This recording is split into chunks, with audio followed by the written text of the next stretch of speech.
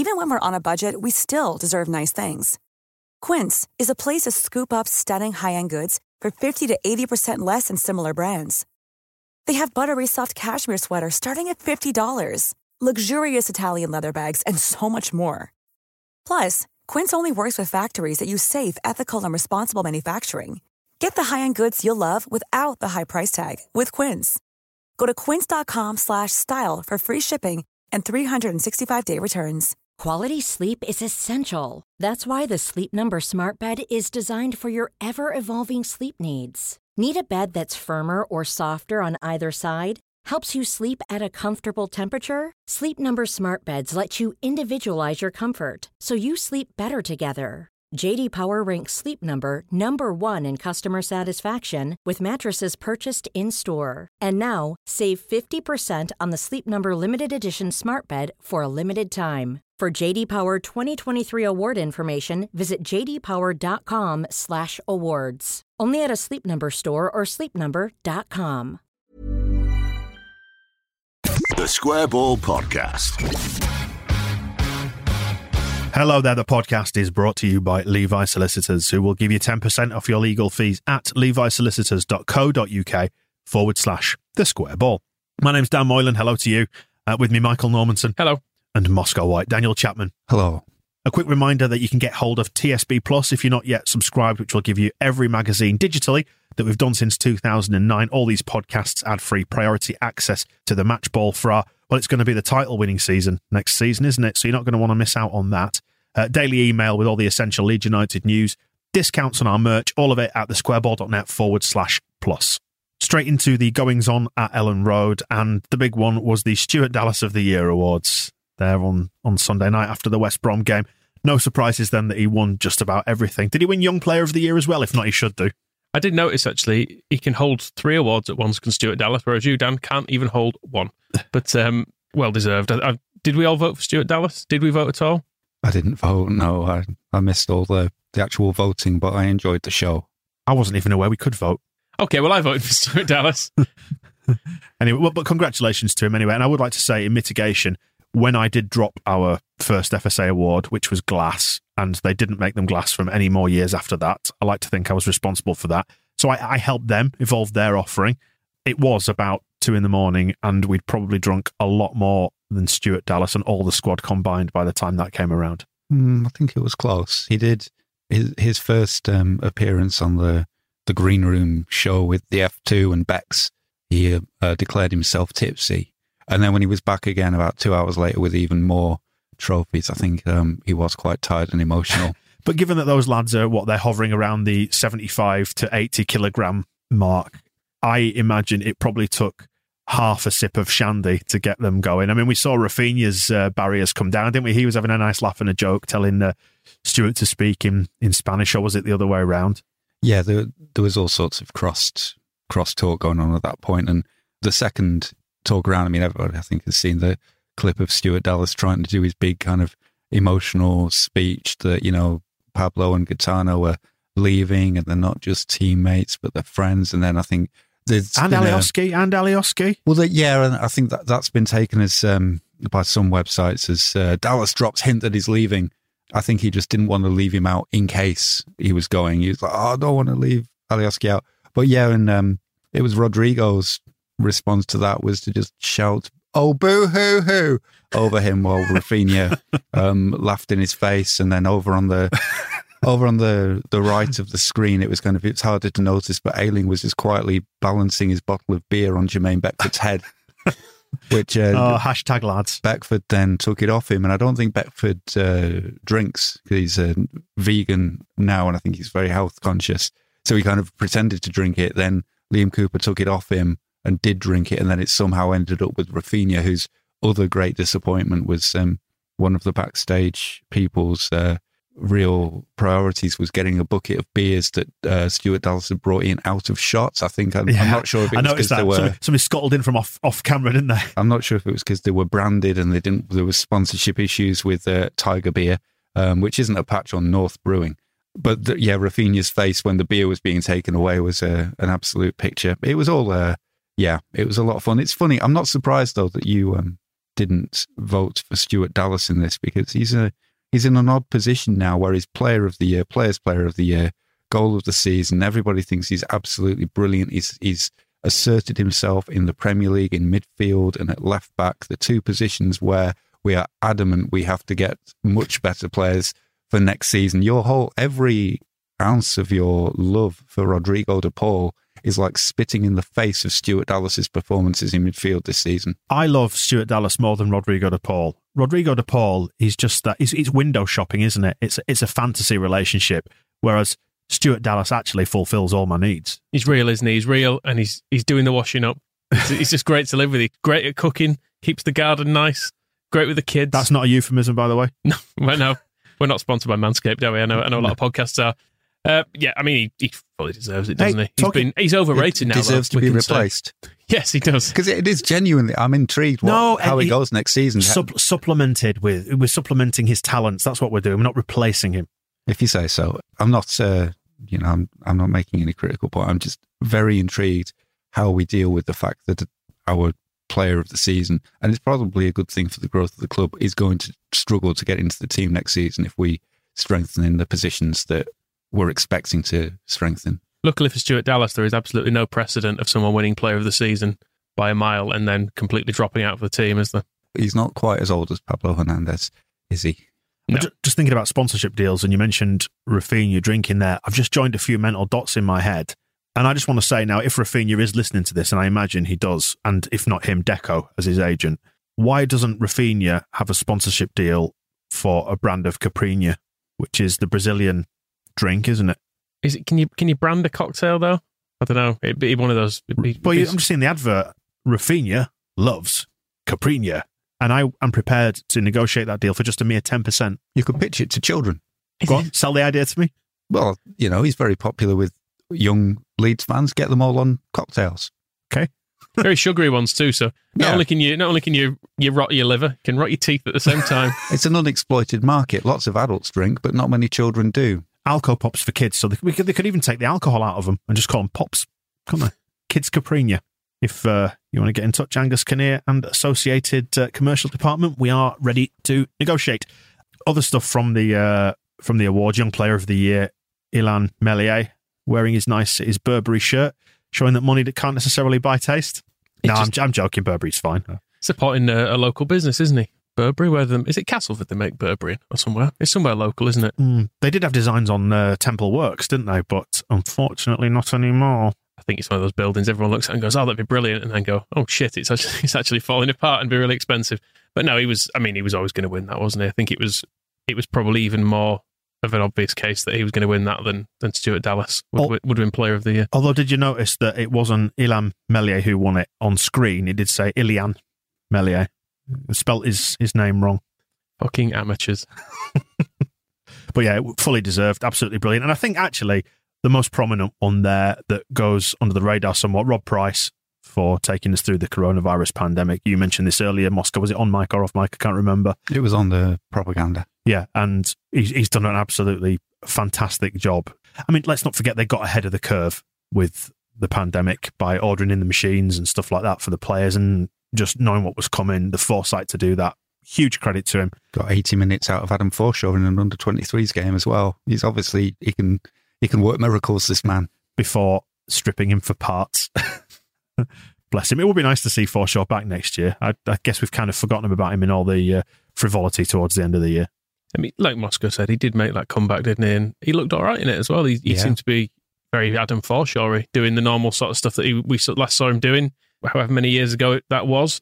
And you'll get the odd muscle pull as you're coming back from a long injury like that. I don't think the fact that he hurt himself at the end of that under-23s game was a big deal. I think he maybe just stayed on a couple of minutes too long. So there is still hope that if you can do a pre-season, it'll be useful next year.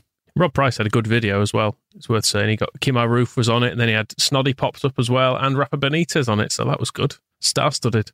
Congratulations as well to Abby Brown, who won Women's Player of the Year and the Under-23s for the Special Achievement Awards. I mean, speaking of the kids' Alco Pops.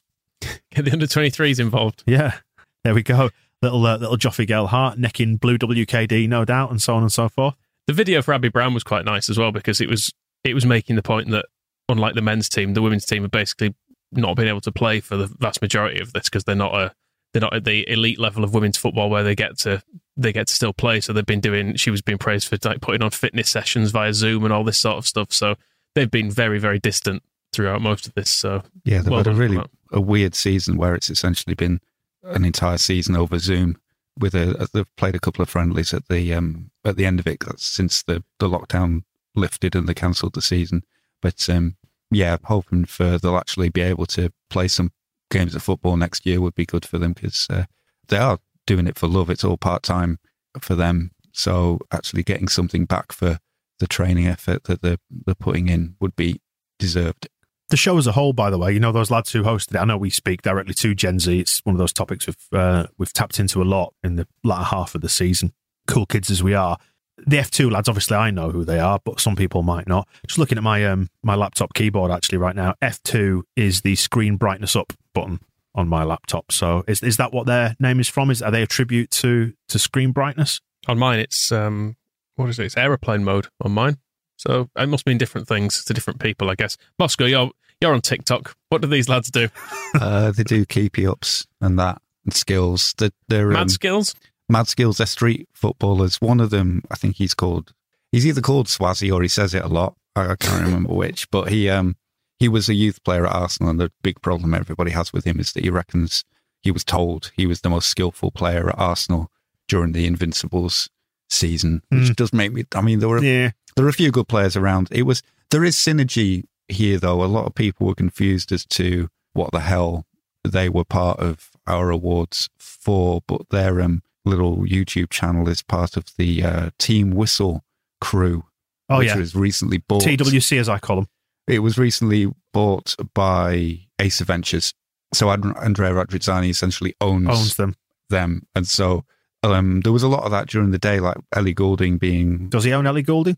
Well, is he getting into human trafficking? She performed on Live Now, his channel, which was broadcasting both. There was a pre-game and post-game show that I've keep meaning to go back and have a look at because apparently they had some stuff in the changing rooms with Berardi after the game, and they also had some very awkward interviews with Ellie Goulding and next to the pitch, and interviewed Pete Lowy, our new billionaire part owner, comedian.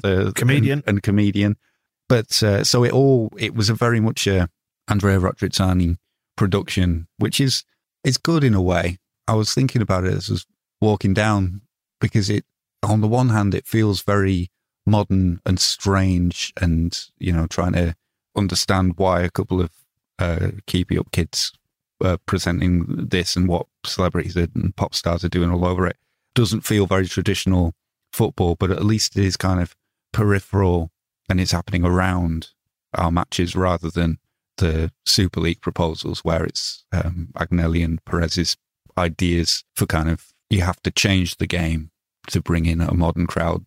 I am reminded of the time that Leeds United booked Stan Boardman for a Christmas party as well.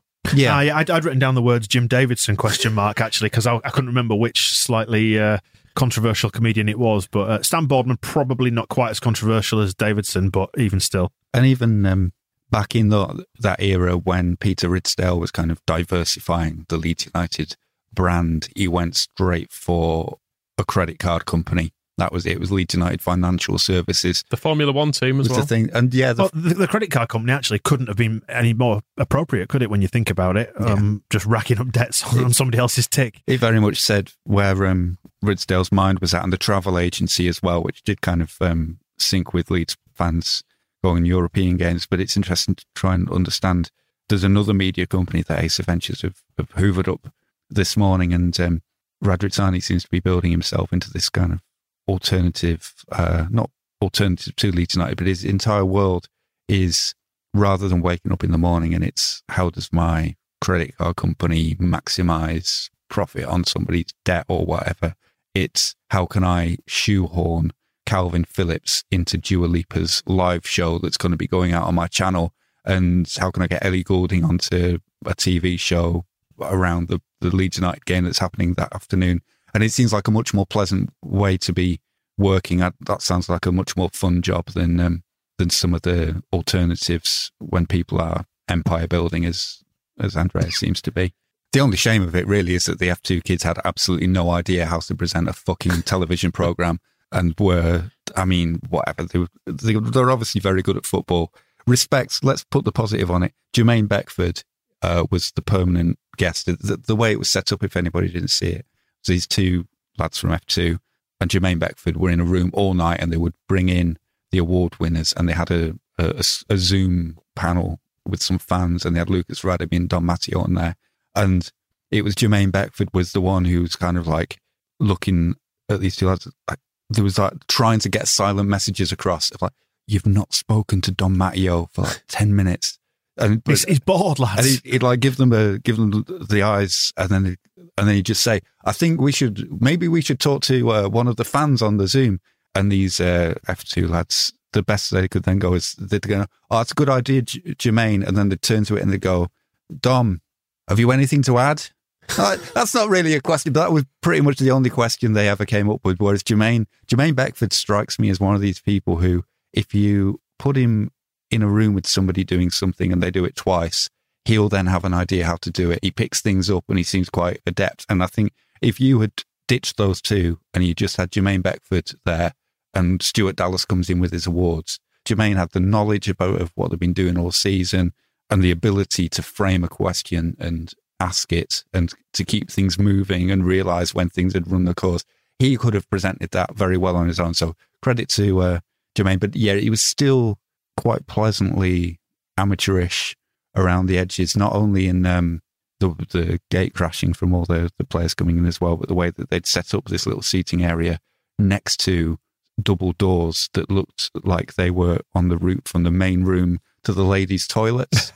And as the evening went on, there was like more and more girls just going back and forth and just like staggering around from the toilets and getting more and more drunk. And there's Ellie Goulding coming back from the toilet. Oh, she's tucked her skirts into her knickers and she's hoiking them out. There we go. They just needed to move the camera just a little bit to the right and just cut all of that out. But it's just still just like, it had the right element of fun in that regard. Any sign of Tenors Unlimited at the end of season bash? No, there was also not a suckling pig with a pineapple shoved up its arse, which was one of the great gifts that Ken Bates brought to this football club. So, bad news for Tenors Unlimited fans. I do have some good news on that front, though, because they are appearing soon on Saturday the 4th of September at the Great Yorkshire Proms at Harewood House alongside Allard Jones and associated others. So you can see Tenors Unlimited still. Any word on the Peter Kay tribute act? That's the other one that was always on in the pavilion. Oh, well, I think it's been put to better use now, isn't it, the pavilion? It's doing some good work in there. Great bunch of lads doing the jabs. We have Marcelo Bielsa's contract now to sort out for next season. When we spoke to Angus Kinnear on the Phil Hayes show, Michael, he didn't seem particularly fazed by it at all, did he? Like it was just a matter of dotting I's and crossing T's and it would all be done and dusted. And it may well be done and dusted and announced by the time this comes out. Who knows? He told us off the record it was all signed.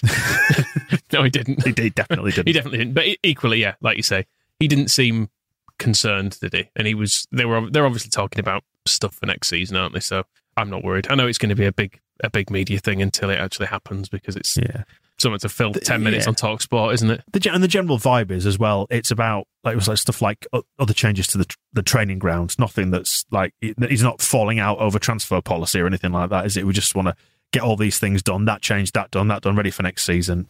And then away we go. Phil Hay made the point about it. He wrote about it last year when it took. If you remember, he only confirmed he was staying in the press conference before the Liverpool game. That's how fine it took for actually getting ink on the paperwork. But one of the things is all the contracts have to be translated into Spanish or from Spanish into English.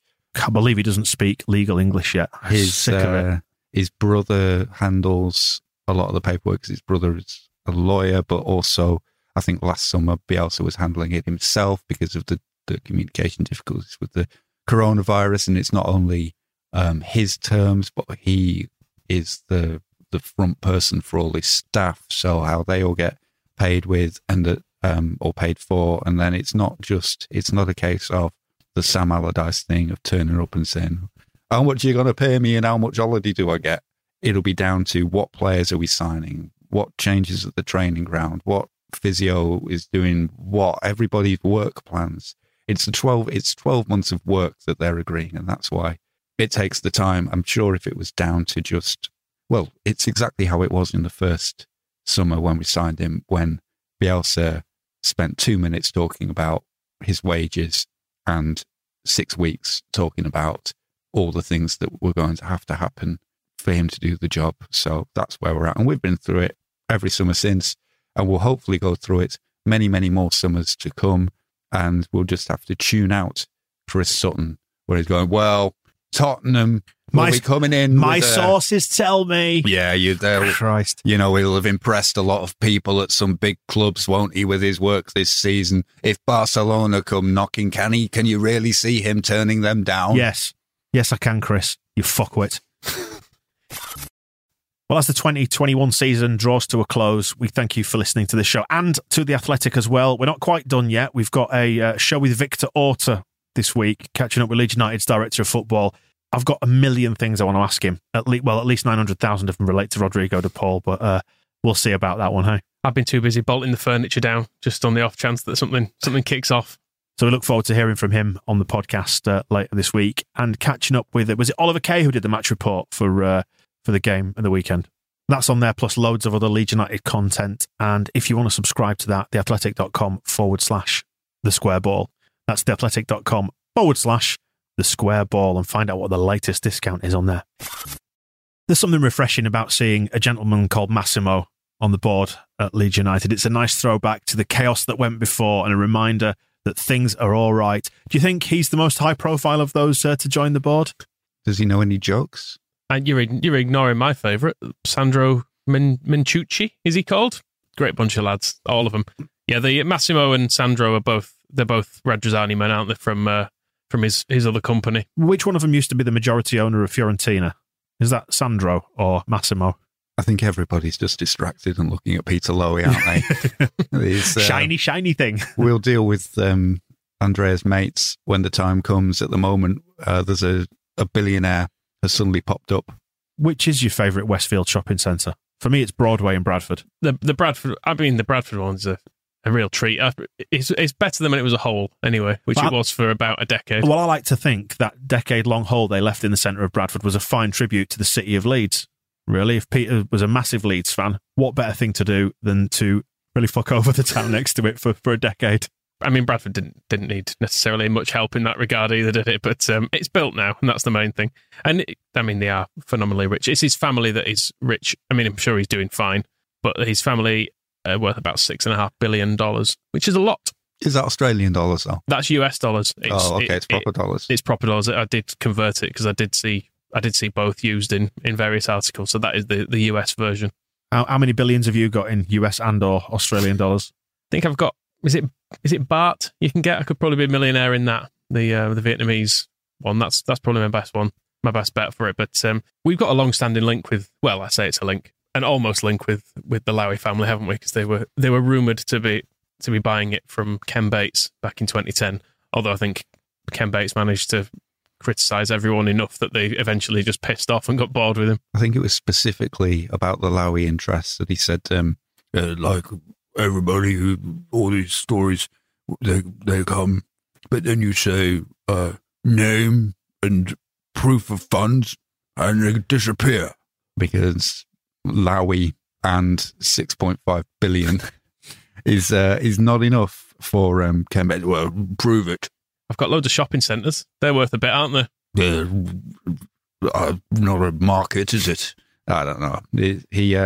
I get the feeling the interest was probably there. There was loads of people tried to buy off Ken Bates, didn't they? But you just wouldn't fucking deal with him because he was a nightmare, wasn't he? You have to wait. And it seems the thing about the way Leeds is kind of developing now is it seems like almost, it's hard to tell what the interest is from everybody. Lowy seems a little bit on the Chad Hurley vibe, the guy who invented YouTube and now owns a bit of Leeds through the 49ers, where it's like, it's fun.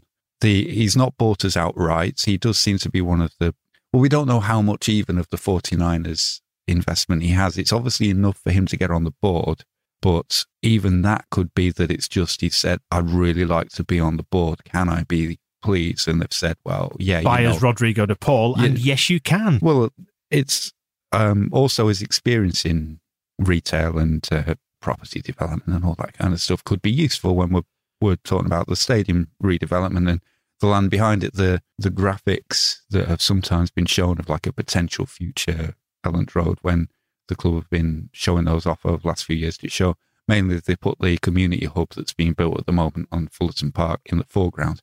And sometimes on some versions, there are these vague tower blocks over towards Blowfields Road.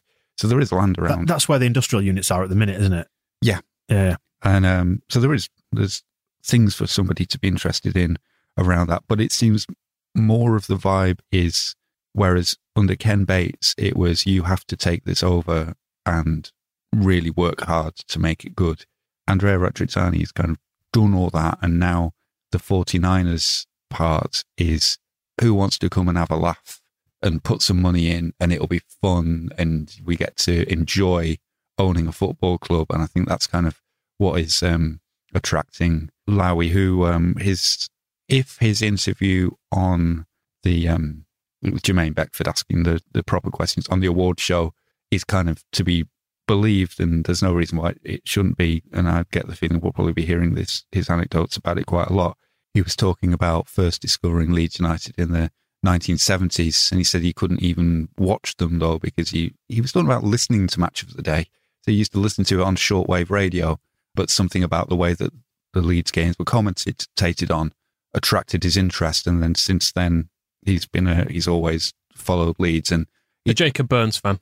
Well, he was admiring the Legends scene that came out for the centenary. He was behind them on the wall, and he was looking at Mark Viduka up there, and he didn't seem like he just got interested in Leeds United last week. I think there is a genuine long-term support for the club, and now it's these connections then grow through the 49ers. If he hears that the 49ers are investing in Leeds United and he's mates with Parag and Jed, and then he can say, oh, well, I'd love to be involved in that. Can I put some money in? It seems to be that kind of vibe. Whereas back in the day with Ken Bates, it was much more serious. It was full takeover. Everything has to be, it's work. Whereas he can just show up, do his jokes, put a bit of money in, do a bit of work. Can I just say, I think his jokes are very, very funny. Don't you? I think excellent jokes, and he should do more jokes. Well, even down to his nom de plume, his stand-up comedian identity. I don't know how familiar, if everybody's picked up on this news, but he does have an alternative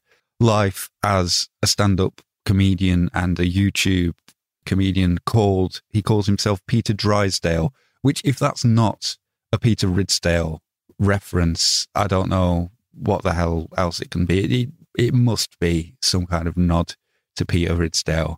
It's not exactly hilarious. It is, Moscow. Bloody is. I mean, I watched one of the videos, and I was the first person to watch it. It said no views. I've never seen that on YouTube before. It said really? No views until I clicked on it. Hard to find, is that, isn't it? It's like Dave Gorman when he was doing what was it he was doing? Google Whack. Google whacking, that was it. Yeah. We had to find something that was, how many was it? Just one result or something? Yeah. But he's got 23 subscribers to his YouTube channel, which is good lad. A good start. It is a good start, and if he keeps plugging away, he might get more, which is good of him. His shopping centres are excellent. Well, I was just going to say, actually, talking about Bates in the context of all this and joining up all those dots, we might eventually get our East Stand shopping mall, which will make Ken on the Monaco coast maybe nodding knowingly. I always thought that's exactly the way it should go. I mean, he does seem quite a relaxed fellow about this. I get the feeling his stand-up comic stuff is kind of something that he does for his other rich mates. Kind of like, it seemed like quite in-jokey that he would send it around his friends and like, I've done this.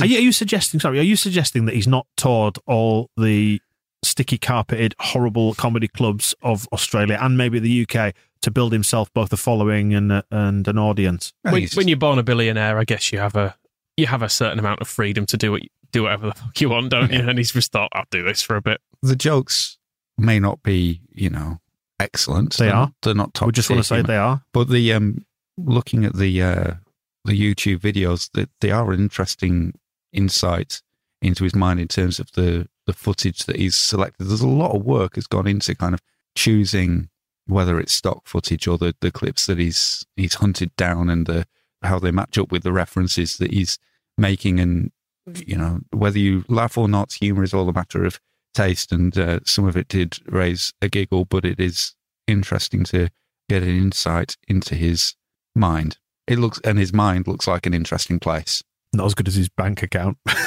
One thing it does do, actually, though, the way that the 49ers have structured this, and who knows if they become majority owners in the end via that vehicle, it spreads the risk, doesn't it? If you think about Chad Hurley, who's obviously worth a few quid, and Lowy, who's obviously worth a lot of quid, to have them all there in this pool of investors. So if the club say, right, well, we need 50 million, let's say, for argument's sake, to supplement the transfer kitty, it's not a huge exposure for the 49ers, is it, as a whole? So let's say they own some of this fund, Lowy owns some of it, so does Chad, etc., then you're spreading the risk, is what I'm saying. And it works very well until they start arguing like fuck. That's the real potential downside of having so many people interested. There's Nick Swinmurn as well, and then there was the guy who hasn't even been announced, who was part of the first round of funding, whose name I now can't remember, but he popped up on a listing. It all seems very sort of collegiate and relaxed, and it is kind of like a lot of people at the golf club kind of going, I'm investing in, Leeds United.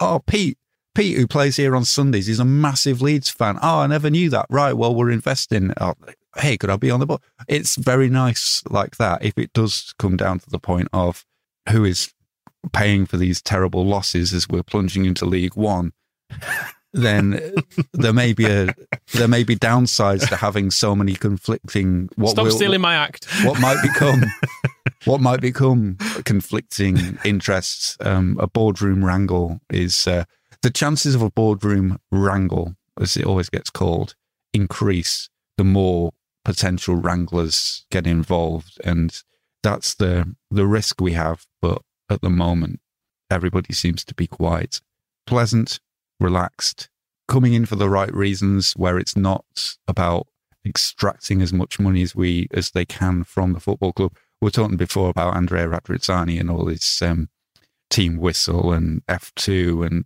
Live Now stuff. If that's his way of making money, and none of that really is branded as a Leeds United thing.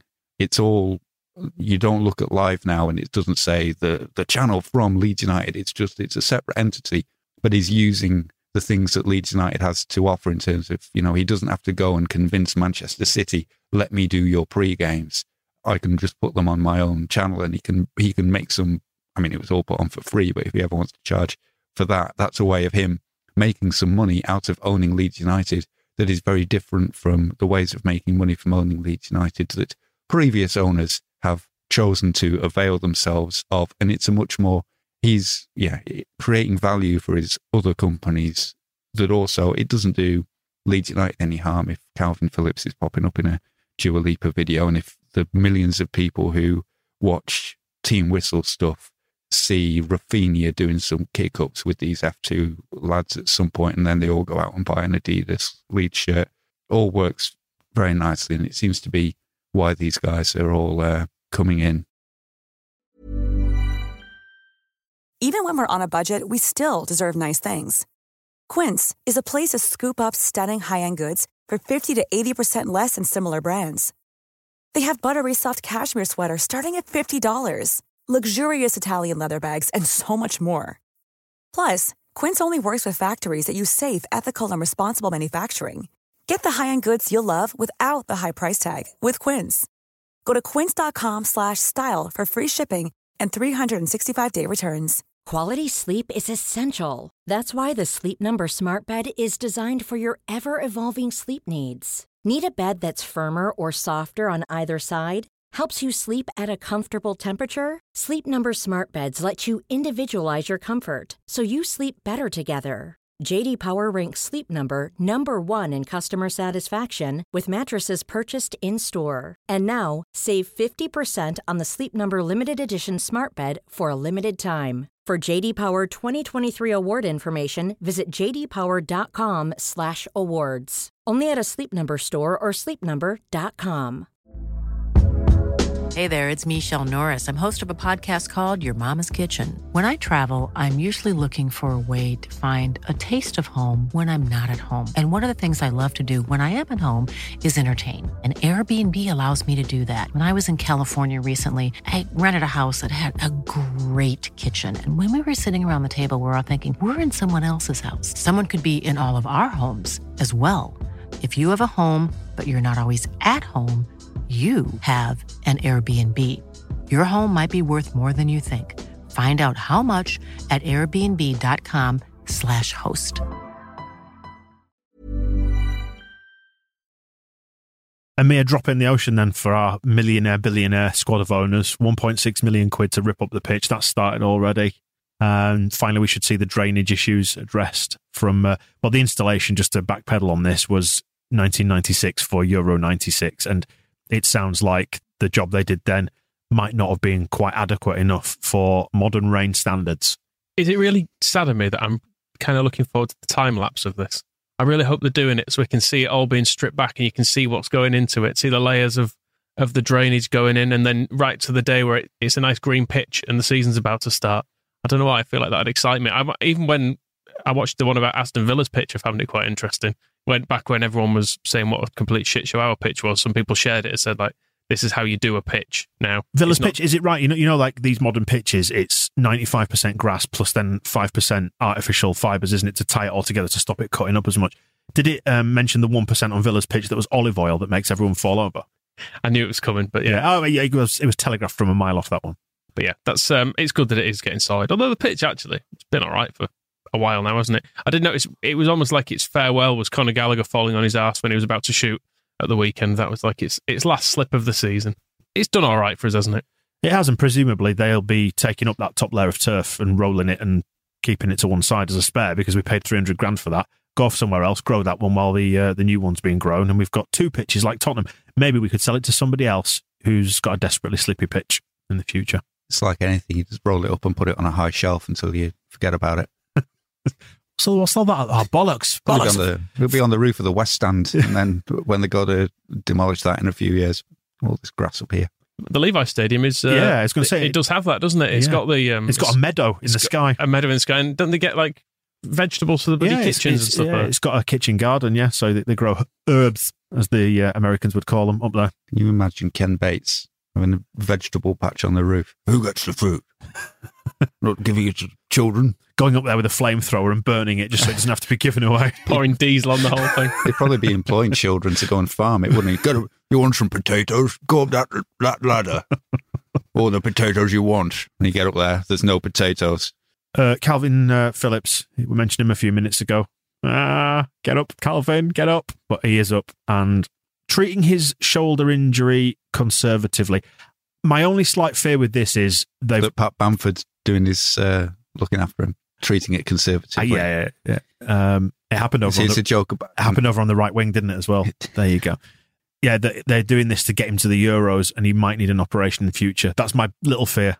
I did wonder if he's made the club put out a statement, because it's like, get me in this England squad, please. Don't show any weakness on this. It's like, I know the last thing Gareth Southgate will have seen of me will be me barely able to walk because of the excruciating pain emanating from my shoulder, but just put out a thing saying I'm fine, and then he'll get me in, and it'll be too late by then, and I'll already be at the Euros. I've not watched it back, but I'm sure he went cross-eyed when he was when it first happened. He sort of sat up, and it looked like his eyes went, and he just rolled backwards. Again, we're quite close to live blogging. No, this isn't a blog, is it? What are we doing here? We're podcasting live, streaming the Gareth Southgate's big announcement. It is. Here's an insight, listeners. It's 1:09 on Tuesday, the 25th of May. But I think we know it's not actually, the question isn't about Calvin being in this squad, because Gareth Southgate is specifically making his squad bigger so that Calvin can be in it, which is maybe it's a tribute to his new standing in the England team. I think he started all the World Cup qualifiers recently, hasn't he? And I don't think there's any reason why he wouldn't be starting in the European Championships. And if Gareth Southgate is increasing the size of his squad just so that he can say Calvin Phillips has got a chance of making it, you wouldn't do that for he's probably not doing it for Pat. If Pat Bamford had, I want him to done the same thing. Yeah, and He has a bit of sort of, what's the word? He has something at stake there because Ben White's going to be in it. Yeah, his best mate. His buddy movie can be recreated. Well, Pat, not so long ago, before we played Brighton on his on the Pat Bamford show, came out with the statement that if Ben White had stayed at Leeds, he'd probably be in the England squad by now.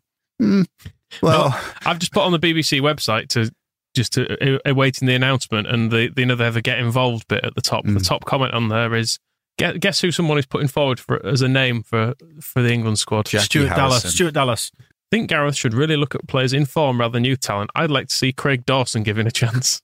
Who does he play for? West Ham, isn't it? What does he do? Centre backing. Right.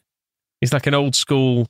Even he's a decent defender. Can I just ask, is that a West Ham fan who's putting that forward? I would imagine so, yes. Okay. And congratulations to Ben White as well, if assuming he does make the cut. Will we know then, over the course of this show, who has made it? Is the announcement at 1 o'clock? Well, unless we wrap this up in 7 minutes. Well, I don't know what time the announcement's coming because I don't care that 1 much. o'clock. Right. All right. So we'll update that in a bit and just say otherwise in the Euros. Who else are we losing to the tournament? We've got Klich going for Poland straight off his holidays. Klich and Koch and Alioski. And Llorente is in, Rodrigo isn't. Feel sorry for him, but just unfortunate timing, isn't it, off the back of his injury and loss of form and all that. And he's come right back into form. He's also been nominated for Premier League Player of the Month. So I don't know, haven't they? Is Sergio Ramos in the squad? No, he's not. No Real Madrid players are. So they're just leaving out all the good players. I mean, I've no particular love for Ramos, but you've got to respect the commitment to being an absolute dickhead that he's displayed over the last 20 years. It feels like I can't remember Sergio Ramos becoming a player. It feels like he's just always been there, and you always just watch a game and he's always doing something that you think you've got to send him off for that, but he's somehow just got that angelic, innocent face. So yeah, a Euros without Ramos is a strange one, but a Euros with Tyler Roberts, worth watching. Managed by Ryan under 21s as well. Albin Lafont. He's Le Normal France. What's under in French? Sir le 21. Sir Le 21. Sir 21. Exactly. I'll edit that to make us all sound less stupid than we are. Sir le Blackjack.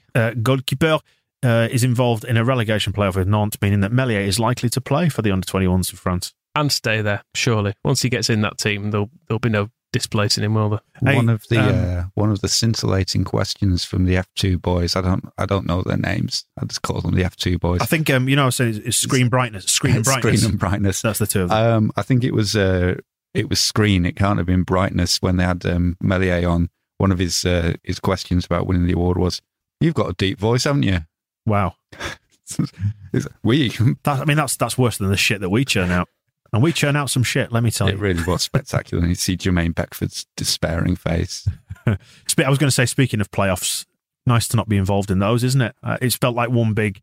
I don't know, observing these playoffs, it's been a little bit like PTSD, just watching them going, oh, I remember what it's like to be terrified and having to claw back a 2-goal deficit and all that. Just to look from the top of the mountain down to the scumbags scuffling on the foothills below, trying to get up and not succeeding. Who do we want to come up? Swansea? No, Brentford. Brentford, okay. How come? Steve Cooper and Matt Grimes. Be serious. At least Pontus, we've got some fond memories. It's been kind of funny to see him not managing to do it. And Thomas Frank is an absolute Did you watch it? Yeah. In pointing its fucking watch. I would been quite happy if someone had just punched him straight in the face every time he did that. In the face? My big objection to him is chewing his chewing gum with his mouth open. Okay. But have you seen Steve Cooper? Yeah, he shouldn't. He can't shut his mouth, though. It's not fair. He breathes through it, doesn't he? So, I can't... Yeah, and Matt Grimes is just... I don't want him ever to be a Premier League footballer purely to spite his mother. So that prevents it. So it is down to now just... Let's get Pontus Jansson in the Premier League. Thomas Frank, I don't think will be there forever. Like Brentford's model is that everybody's kind of replaceable, won't they? So they'll just get some other random Scandinavian, and he'll be gone. The thing with Swansea is that you would expect them to be in the bottom third of the table if they come up. You could say that with a degree of confidence, couldn't you? That at that stage they're going to be down there. what would you expect of Brentford? Because they feel a little bit more like a wild card to me. Would you expect them to be down there as well? I think there's a fair chance they'd come up with a bit of swagger and confidence and then discover they're not that great, which would be quite nice. I think that's what would happen. I think Brentford would be a hard relegation. Thomas Frank, his whole kind of attitude, you can picture him in doing his pre-match press conference about Liverpool, for example, and saying something really ridiculous about, Jurgen Klopp will have to prove himself against my Brentford team if he wants to be remembered as one of the game's greats. Something like that. That is a great example. And then Liverpool will smash them 7-0 and it will be embarrassing. They weren't very good against Bournemouth. The first goal, the Bournemouth goal when Brentford, they were saying Thomas Frank had prepared Brentford for this game by showing them the first 15 minutes of Liverpool's comeback against Barcelona in the Champions League. And that translated on the pitch to when they won a corner, all of Brentford's players except the goalkeeper went into Bournemouth's penalty area, so that when Bournemouth cleared, I can't remember the player's name, but he just got the ball on halfway, ran the rest of the pitch and shot and scored. And it's like, well, you fucked it up then, haven't you? And then it's only because there was a red card, really, that and a bit of a dodgy penalty as well. It was one of those where it is a handball, but it's very close in. They got pretty lucky. So they needed a lot of help to get past Jonathan Woodgate's Bournemouth. I'm not convinced that they'll really have the strength to get past Marcelo Bielsa's Tottenham Hotspur in the Premier League. Dickhead. One of the beautiful things, well, it's the opposite of beautiful, isn't it? Because it's talking about Cooper. One of the positives to take out of this playoff final is that one of the two managers is going to be upset, and that'll be fun. So rather than thinking, we've got to deal with that knobhead next season, think about the knobhead you don't have to deal with. It is true. It's hard to lose on it, isn't it, to an extent? The whole day I found stressful, even though we're not involved. Watching the Sunderland game, I felt like I knew where that was going as well, because they started so well and they got it back to 2-2 in the tie. And just that second half started and you thought, this feels familiar. This thing of almost getting there, and it just something is going to go wrong. And they even had a bit where it looked like it was going to, they then saved a penalty and you thought, well, maybe it is going to be all right. It's not going to be all right. And Lee Johnson came up a little short, didn't he? He did. So they're into their 4th year of League One now. Can we hear? It's even longer than we did. Can we hear from Lee Johnson? Is that a possibility? He's all middle management speak, isn't he? Lee Johnson. He'll be talking about regrouping for next seson. Well, if you've got his number, then let's hear from him. I mean, I brought that big screen up here all the way from Bristol. Didn't tell anybody at Bristol that I was borrowing it, and I showed my tactics to the Sunderland players on there. But the lads they didn't seem to get the message today. But look, it was great to have the fans back, and we'll go again next season and see what we can achieve together. I know we were all a little bit annoyed, Calvin Phillips, when he went down in the last minute of the West Brom game. Can we point a finger here? Is this Spurs' fault? Because it's on Spurs' pitch that he's gone over and injured himself. Calvin looked to me like he was trying to stay on his feet when there was nothing he could do in the face of the ice rink that they provided. Do you know what that strikes me as? Professional negligence, which is one of the areas that Levi solicitors cover off, who have been on board looking after us on the podcast all season. And thank you to them for being on board. It's been great fun, and we hope we haven't let you down too much when we've done these commercial reads. As always, you can get 10% off your legal fees at levisolicitors.co.uk/the square ball. And they do loads of stuff as well. If you're moving house, they will take care of all that side of things. There's wills and probate, conveyancing. Just have a look on their website and get your 10% discount for going through us. levisolicitors.co.uk/the square ball. Breaking news. Oh, wow, this is fresh for the podcast. I mean, it'll be history by the time you hear it, but it's new to us. Go on then. We have the provisional squad for the England men's senior team for the European Thanks for clarifying. Championships. And the strangest thing about it is that where it says that Jesse Lingard is one of the midfielders included, it gives his club as West Ham United, but then it says afterwards in brackets, on loan from Manchester United, and they've had to change the font size for that to fit it all in. So it looks really awkward compared to the rest of it. That's really jarring. Also, Bamford isn't going. Right, which is an outrage. Southgate out. Calvin Phillips is there. Ben White is also there. I think looking at the balance of the squad, it says something about why they're so desperate to get Calvin Phillips in, because we have 7 midfielders named in the provisional squad and I make it 35 right backs. Every right back is in there. Yeah, every right back in the Premier League has been named apart from Luke Ayling, which is another letdown. No place for Jackie Harrison either. It's still going to get cut back further, this squad, isn't it? This is the 30-man squad, isn't it? Which is going to have 4 players chopped out. Yeah. It's like the X Factor, isn't it? You're going home, so are you, and you. And then those 4 will spin off, make a group of their own, which will be wildly more successful than the original show. And I imagine Ben White will be texting Bamford now to say, what was that about? If I play for Leeds, I play for England. Maybe Bamford should have signed for Brighton. And then it's annoying. It's a shame he hasn't got called up. I don't really see what Ollie Watkins has got to offer that Bamford does not. Well, hopefully someone will pick up a serious injury in training and then Bamford can go. We're just hoping for that career-ending injury for a forward. Exactly. Great. I mean, if it's Harry Kane, it'd be quite funny because it'd stop Spurs selling him this year. So he'd have to stay. So they have a very expensive, unhappy asset on their hands. Exactly. He'd have to stay for another year being absolutely miserable. And the misery of others, as we've established many times on this podcast, is what it's all about. Speaking of which, the Ken Bates Villain of the Week award kicks off heroes and villains then for us in this part of the podcast. So nominations, please. He's not really getting a villain nomination, but just to let you all know, I know everyone got quite invested in Councilman Ken Bates. He's from Casper, Wyoming, we should say, for any new listeners. Yeah, now in the studio actually. He's from your crowdie. Whose is that body? It's Vern Troyer's body. Yeah, rest in peace. With his head on it. It's not his actual body. It's a cutout. To be clear, I've not got. That's a bit dark, isn't it? Yeah. But Ken has been appointed to the Casper Housing Authority Board of Commissioners. So well done, Ken. Congratulations. Good to see him bouncing back. Because, of course, he missed out in the most recent election. He didn't get re-elected, so he's been looking for something to do. I think it was election fraud, to be honest. It's rampant in America. Stop the count and so on and so forth. Yeah. So also a nice one. Congratulations, Ken. We know he's a keen listener, etc., etc. Right, actual nominations, go on. Gareth Southgate. Yep. As we've just talked about it. Clueless fuckwit. What's he doing? Apart from scoring goals against Leeds United and making our lives miserable. What does a defender know about strikers anyway? Why have they let him pick them? They should have brought in Ian Wright to select the strikers, and then it could have been Pat Bamford and Eddie Nketiah at the World Cup, as it should be. I think that's the one hope for Bamford, isn't it? Ollie Watkins will be a one-season wonder. He'll disgrace himself at these Euros, and then the World Cup is not far away, so Bamford has got target Qatar. In a way, it might be good because it'll keep him motivated.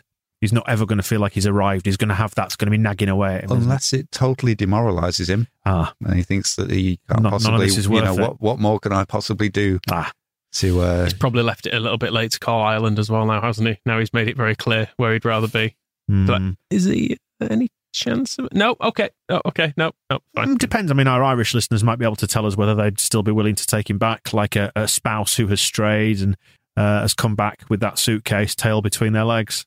He'll get in there eventually, won't he? Maybe. Unless this is Pat Bamford's best ever season, in which case his golden opportunity is gone. Are we going to nominate Sam Johnston because he was picked out by loads of people on our feedback from our TSB Plus subscriber form? Not letting Pablo score was his crime. And also for letting... It was particularly mean of him to let one in from Calvin. Maybe he thought Calvin was retiring or something after this game and he just thought, well, I'll let it bounce over me. But yeah, that was annoying. I've just realised I confused Sam Johnston with Conor Gallagher. Yeah, Sam Johnston is the goalkeeper, yeah. And he's in the England squad to compound the misery. Him and Dean Henderson. After that shambles? Mm-hmm. Wow. Dean Henderson not in the under-21s? For legal reasons, no. Made the senior squad. Good on him. The referee, David Coote, has been picked out by Alex for booking Calvin in a theatrical manner. We all knew he was going to get booked. He was just stood waiting for him to stand up, wasn't he? I don't know why I didn't just write it down and tell him. It reminded me of a teacher, in the classes all talking. I will wait for you. You carry on talking all you. I will wait for you. If you have to stay in here through lunch, that's fine. I'm not going anywhere. Prick. Speaking of pricks, Thomas Franks had a nomination. John Colville, from Chicago, the musical, presumably. Stephen also picked out Frank as well. Stephen's gone in with both feet here. What a thoroughly despicable individual. Speaking of teachers, tapping on his watch like a school teacher when the bell has rung. I mean, despicable's a hard word for someone who's just tapping his watch, but I get the feeling that's just the tip of the iceberg with Frank. He's up to all sorts.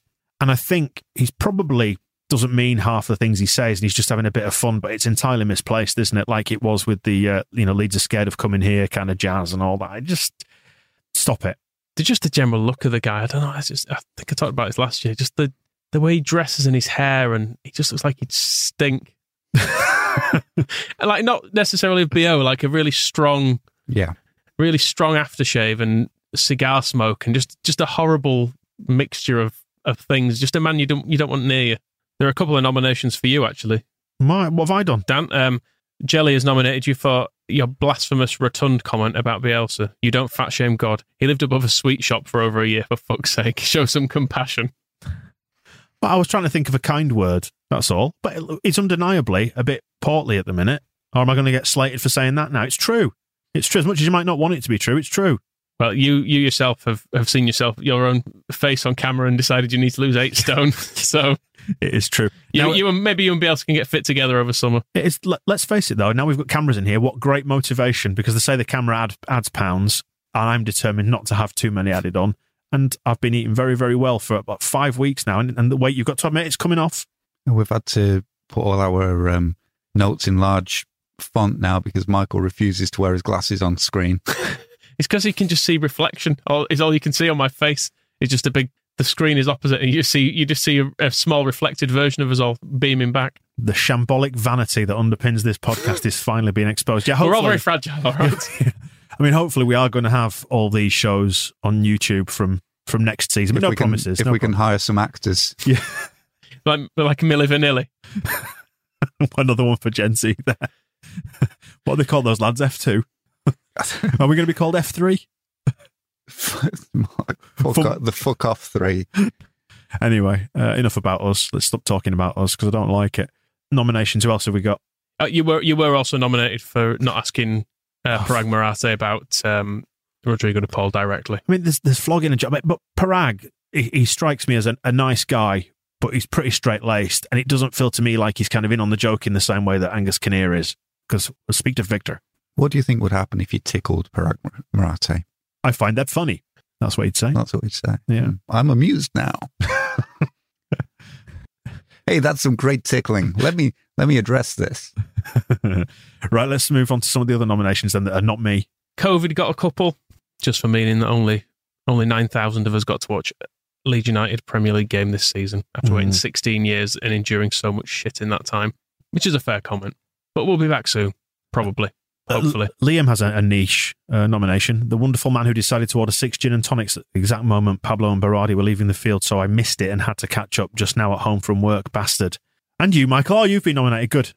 For describing the season as pleasant. It was a bit mild, wasn't it?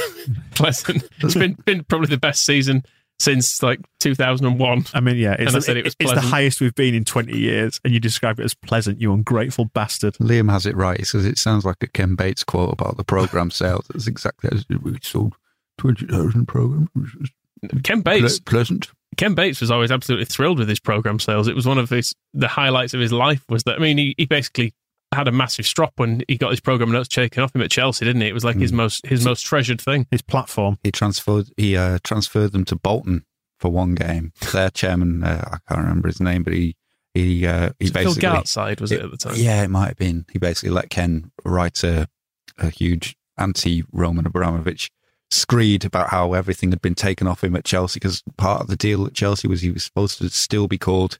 I think he was supposed to still be called Mr. Chairman, even though he wasn't chairman. He was going to have use of a suite and an office, and he would have a page in the programme and all this. And it was very much like his denouement at Leeds, where the one thing GFH got right was to say, okay, you're going to be life president, and then just 1, 2, 3, 4, we're sacking you for your expenses.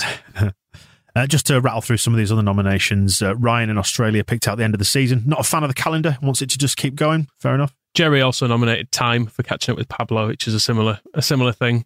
Philip picked out Conor Gallagher, guy who I just confused with Sam Johnston. Says, please don't sign him, Leeds. He's this season's Todd Cantwell. All hair, average talent. He had a few, did Philip, actually, as well. Just not even Leeds on some of these. Spurs beating Leicester, giving 4th to Chelsea. That was a little bit annoying. And also Sammy Lee for robbing Marcel of his coat in broad daylight. Now, there's a Scouse stereotype in there, which we're not going to indulge in, particularly now I've mentioned it, so you're aware of it. Jack did pick out Oliver Kay as well for being mean about Rodrigo in his match report. He called poor Rodrigo is he saying that Rodrigo's poor, or is he just saying poor Rodrigo as in sympathy? Anyway, he's calling him a former Spain striker, which is a bit uncalled for, if you ask me, said Jack. But still, do subscribe to our sponsors, The Athletic. Nathan picked out Darnell Furlong for attempting to ruin our/Pablo/Berardi's day with his constant moaning and dick-headedness. I don't even know who Darnell Furlong is. I think he is the son of Paul Furlong, who will have been at Chelsea with Ken Bates, which is probably where he learnt to be a dick. And finally, Liam picked out every pundit who has climaxed when using the phrase Bielsa burnout over the course of the season.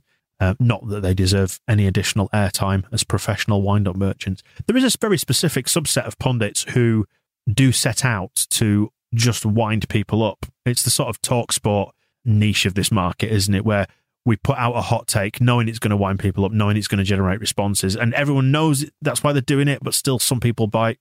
I nearly included him in propaganda this week, but Chris Boyd has been doing it because I think he criticised us earlier in the season. Then Jeff Stelling went back to him and was saying, "You were wrong, though, weren't you?" And he just basically said, I will never admit I am wrong, even when I am." And it's just tiresome. Can't be arsed with it. Right, pick a villain. Is it Gareth Southgate? Yeah, that seems fair. Yeah, he's got everything wrong. And having criticised how many right backs, not even Luke Ayling. It's a disaster. No place for Stuart Dallas either. He's got absolutely no clue how to pick a squad. On to the Andy Hughes Hero of the Week award. And first, a point of order about this award. There have been multiple suggestions, people saying we should rename this now in honour of Berardi as the symbol of everything that's good about Leeds United. Because we drew parallels when we spoke about Berardi, how his character and his time at Leeds, very similar to Andy Hughes in that they set out to get Leeds promoted. They've achieved it, and now they leave job done, to quote the famous midget Billy Davis. They've done their jobs. Do we want to rename the award? I'm all for it. I think for next season we rename it. Yeah, I'm kind of open to the idea. The Gaetano Berardi Hero of the Week. Yeah. Should we put it out to a vote? We can ask our TSB Plus subscribers this kind of thing, can't we? And let them decide, because we don't want to make any Gareth Southgate's level mistakes. Okay, and if they make the wrong decision, then we can just ignore them. That's how democracy works. I'll work out how to do a poll, and I will stick it in one of the propaganda emails this week, and we'll get the views of our dear listeners. I think Pablo obviously is a hero as well, but it passing from Andy Hughes to Berardi feels more of like the right lineage as opposed to Pablo, who's kind of his own thing, isn't he? Pablo Award would be for like a through ball, some outrage, a nutmeg, that kind of thing. Whereas all round sort of general heroics is more Berardi's bag. And it's about playing at your absolute ceiling, isn't it? Again, going back to what we spoke about when we did the special one-off about Berardi, it's about pushing your limits and playing above yourself and beyond yourself and putting it all on the line. Not that Hernandez didn't, but like you say, it's a different kind of heroics, isn't it? All those defenders in the England squad, and yet Southgate still just ignores Berardi. It's an outrage. But it's the reason why we didn't name an award after Robert Snodgrass, isn't it? It's the same contrast. He can do skills that Andy Hughes could not, but he doesn't get an award named after him. So yeah, we'll sort that out with them. We'll see what people think. Well, we'll get on to Pablo and Berardi in a second. So first, let's do all the non-Leeds United player hero nominations. We say thanks to people in the crowd who were wearing our T-shirts inside Ellen Road. Free advert. You're a walking billboard is what you are. Walking billboards. And we thank you for it as well. They're lovely people who have generously bought clothes from us.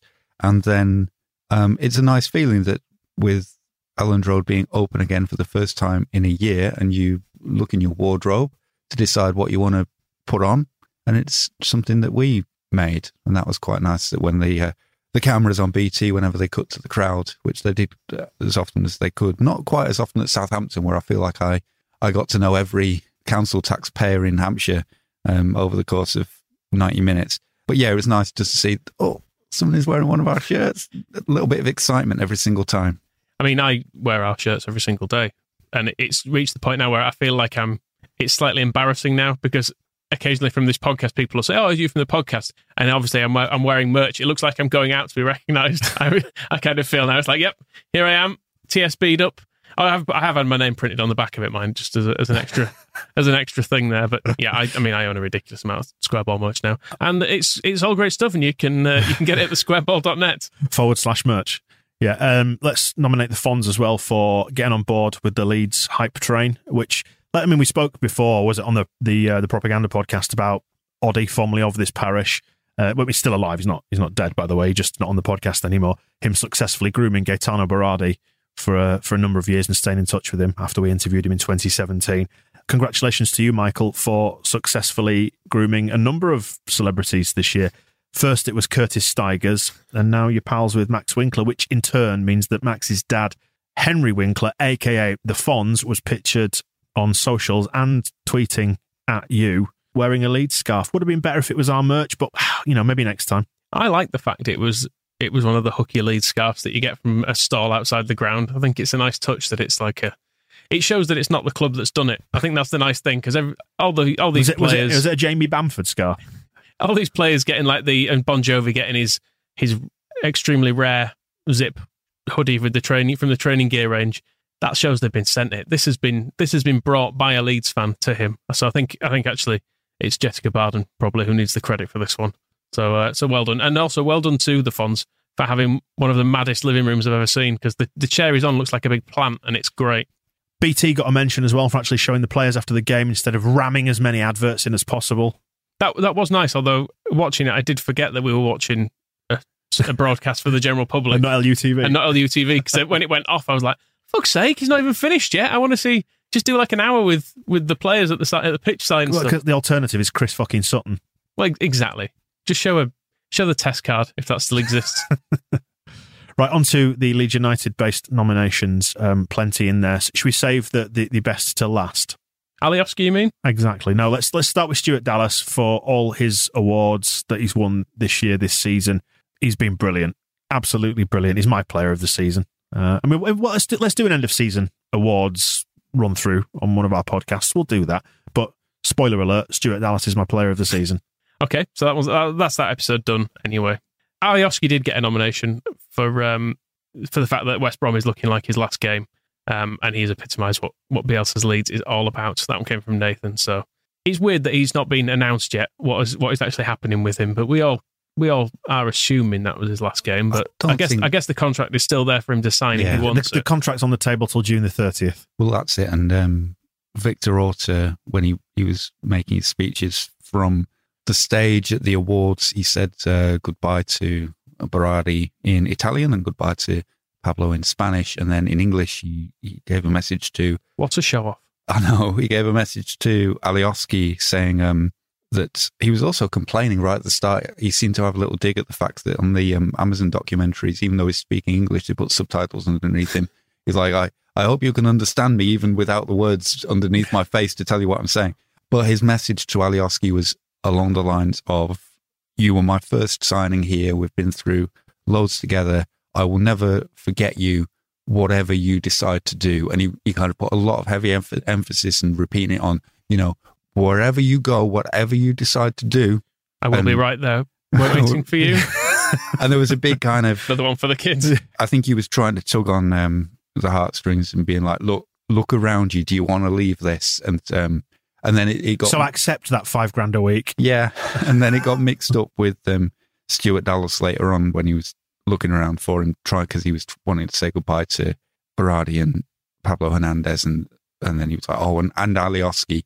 But then I think that was, as I mentioned before, it was in case Alioski might be leaving, he didn't want to leave him out because Stuart Dallas is very nice and also was pissed out of his mind. So I don't think he would have been far away. It's like, you're my best mate and you're leaving. And I want him. Alioski's like, I'm not going. I haven't decided yet. Yeah, you'll go.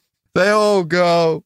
Calvin's been nominated by Nathan, his best attempt to avoid Gareth Southgate's terrible football this summer. Sadly in vain. It looks like he's going to be fit enough to make the Euros, and he's there in that provisional squad. So let's just hope he doesn't come back too damaged and his footballing sensibilities remain as good as they were before the break, apart from the last-minute reckless tackle when the red mist descended and he lost his head. Do you think one night during the training, Calvin will sneak into Gareth Southgate's hotel room and leave on his pillow the head of the horse that hurt Michaela Bamford Knee Island, the beloved of Patrick, who is hopefully recovering? Should have nominated horses as villains, actually. It's true, yeah. I mean, it's who knows what kind of week Bamford had with them, with all that going on. But so twin revenge. Take that horse's head and chuck it in Gareth Southgate's sleeping quarters. Bamford does get a nomination, actually. Ryan from Australia, Lord Patrick Bamford, showing all the doubters, my dad included, that our fearless number 9 does have what it takes for the Premier League, finishing the season in the top 5 leading goal scorers in the league. And before you piss your knickers about us saying Lord Patrick Bamford, he is now officially a lord because somebody's bought him a lordship where you can get those gifts. It's like 30 quid to buy a little patch of land in Scotland, isn't it? Normally a Scottish estate, and then you can confer lordship upon the receiver of the gift, and he now has that. So he is officially a lord, just like his multi-billionaire uncle. I've always been quite, well, not always, but since he's started doing the Pat Bamford show, been quite reassured by the way that Jermaine Beckford takes the piss out of him for being a posh Tory as well, and he seems to take it in good spirits. So it was always the gentle teasing, wasn't it? And it's only a bit of fun, isn't it? It's only a bit of fun, right? And there are multiple nominations: Liam, Philip, Andy, Liam. All that's different people, by the way. I feel like you just kept saying Liam and Philip then over and over again. I'm broken, like a skipping CD. All nominating various people around the club, the hierarchy, just the entity that is Leeds United for a brilliant season. There was a specific nomination for Rafinha as well, although it's essentially for stealing a flag is what he's being nominated for. When Eric nominated him for trading his top for the Brazil flag that they. Which supporters group is it that had it? It was Gould, yeah. But they don't have it anymore, do they? I assume they got it back. He just wanted it to run around the pitch with for a bit. Gould, very reminiscent of the coast there at Rio. It's got a port, hasn't it? It's got some seaside, hasn't it? Surely a beach.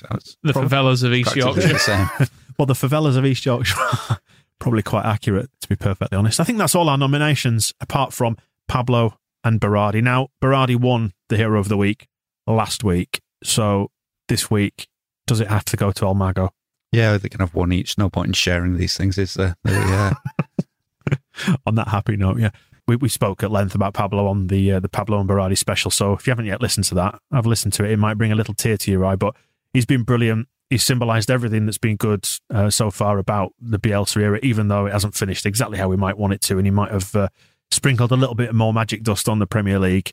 He is a bona fide legend and a hero, and we will remember him forever. Elliot pointed out that when we've seen Hernandez cry before, it's generally been because there's something to cry about in a football sense, whereas this is saying this shows that it was an emotional thing, was this? It wasn't just, I failed professionally, or something brilliant has happened professionally and it's made me so happy I'm crying. This was, I'm going, and Christ, which is, I think, how everyone felt. The shot of him in the stand. That killed me. It was the one of it because he's by himself as well. It felt like he should have been surrounded by people hugging him. As we said on the match ball, we were all sat in here facing the screen, probably with metaphorical blinkers on, thinking, can't look sideways because if I look at these guys and one of them's got tears in their eyes, I'm going to go. Because I was right on the edge of it. It just, I don't know. It's funny, isn't it, what this game does to you, but brilliant in equal measure. Pablo Hernandez then, the final Andy Hughes Hero of the Week award, certainly of this season, maybe of all time, because maybe the trophy passes on into different hands next season. And I think that wraps it up, doesn't it, for the podcasts for this season. That's not to say that we're not going to come back and do more stuff. We are.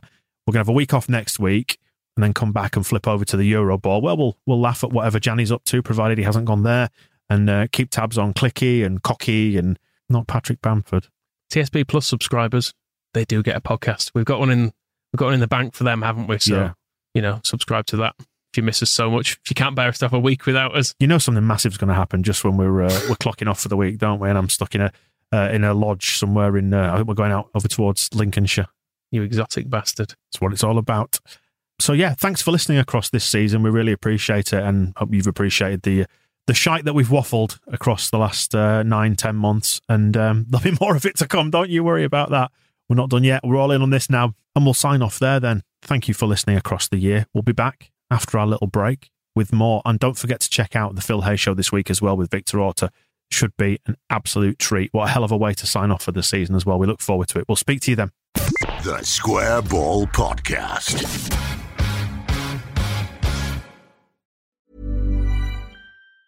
Planning for your next trip? Elevate your travel style with Quince. Quince has all the jet-setting essentials you'll want for your next getaway, like European linen, premium luggage options, buttery soft Italian leather bags, and so much more. And is all priced at 50 to 80% less than similar brands. Plus, Quince only works with factories that use safe and ethical manufacturing practices. Pack your bags with high-quality essentials you'll be wearing for vacations to come with Quince. Go to quince.com/pack for free shipping and 365-day returns. Hey, it's Paige DeSorbo from Giggly Squad. High quality fashion without the price tag. Say hello to Quince. I'm snagging high-end essentials like cozy cashmere sweaters, sleek leather jackets, fine jewelry, and so much more. With Quince being 50 to 80% less than similar brands. And they partner with factories that prioritize safe, ethical, and responsible manufacturing. I love that. Luxury quality within reach. Go to quince.com/style to get free shipping and 365-day returns on your next order. Quince.com/style.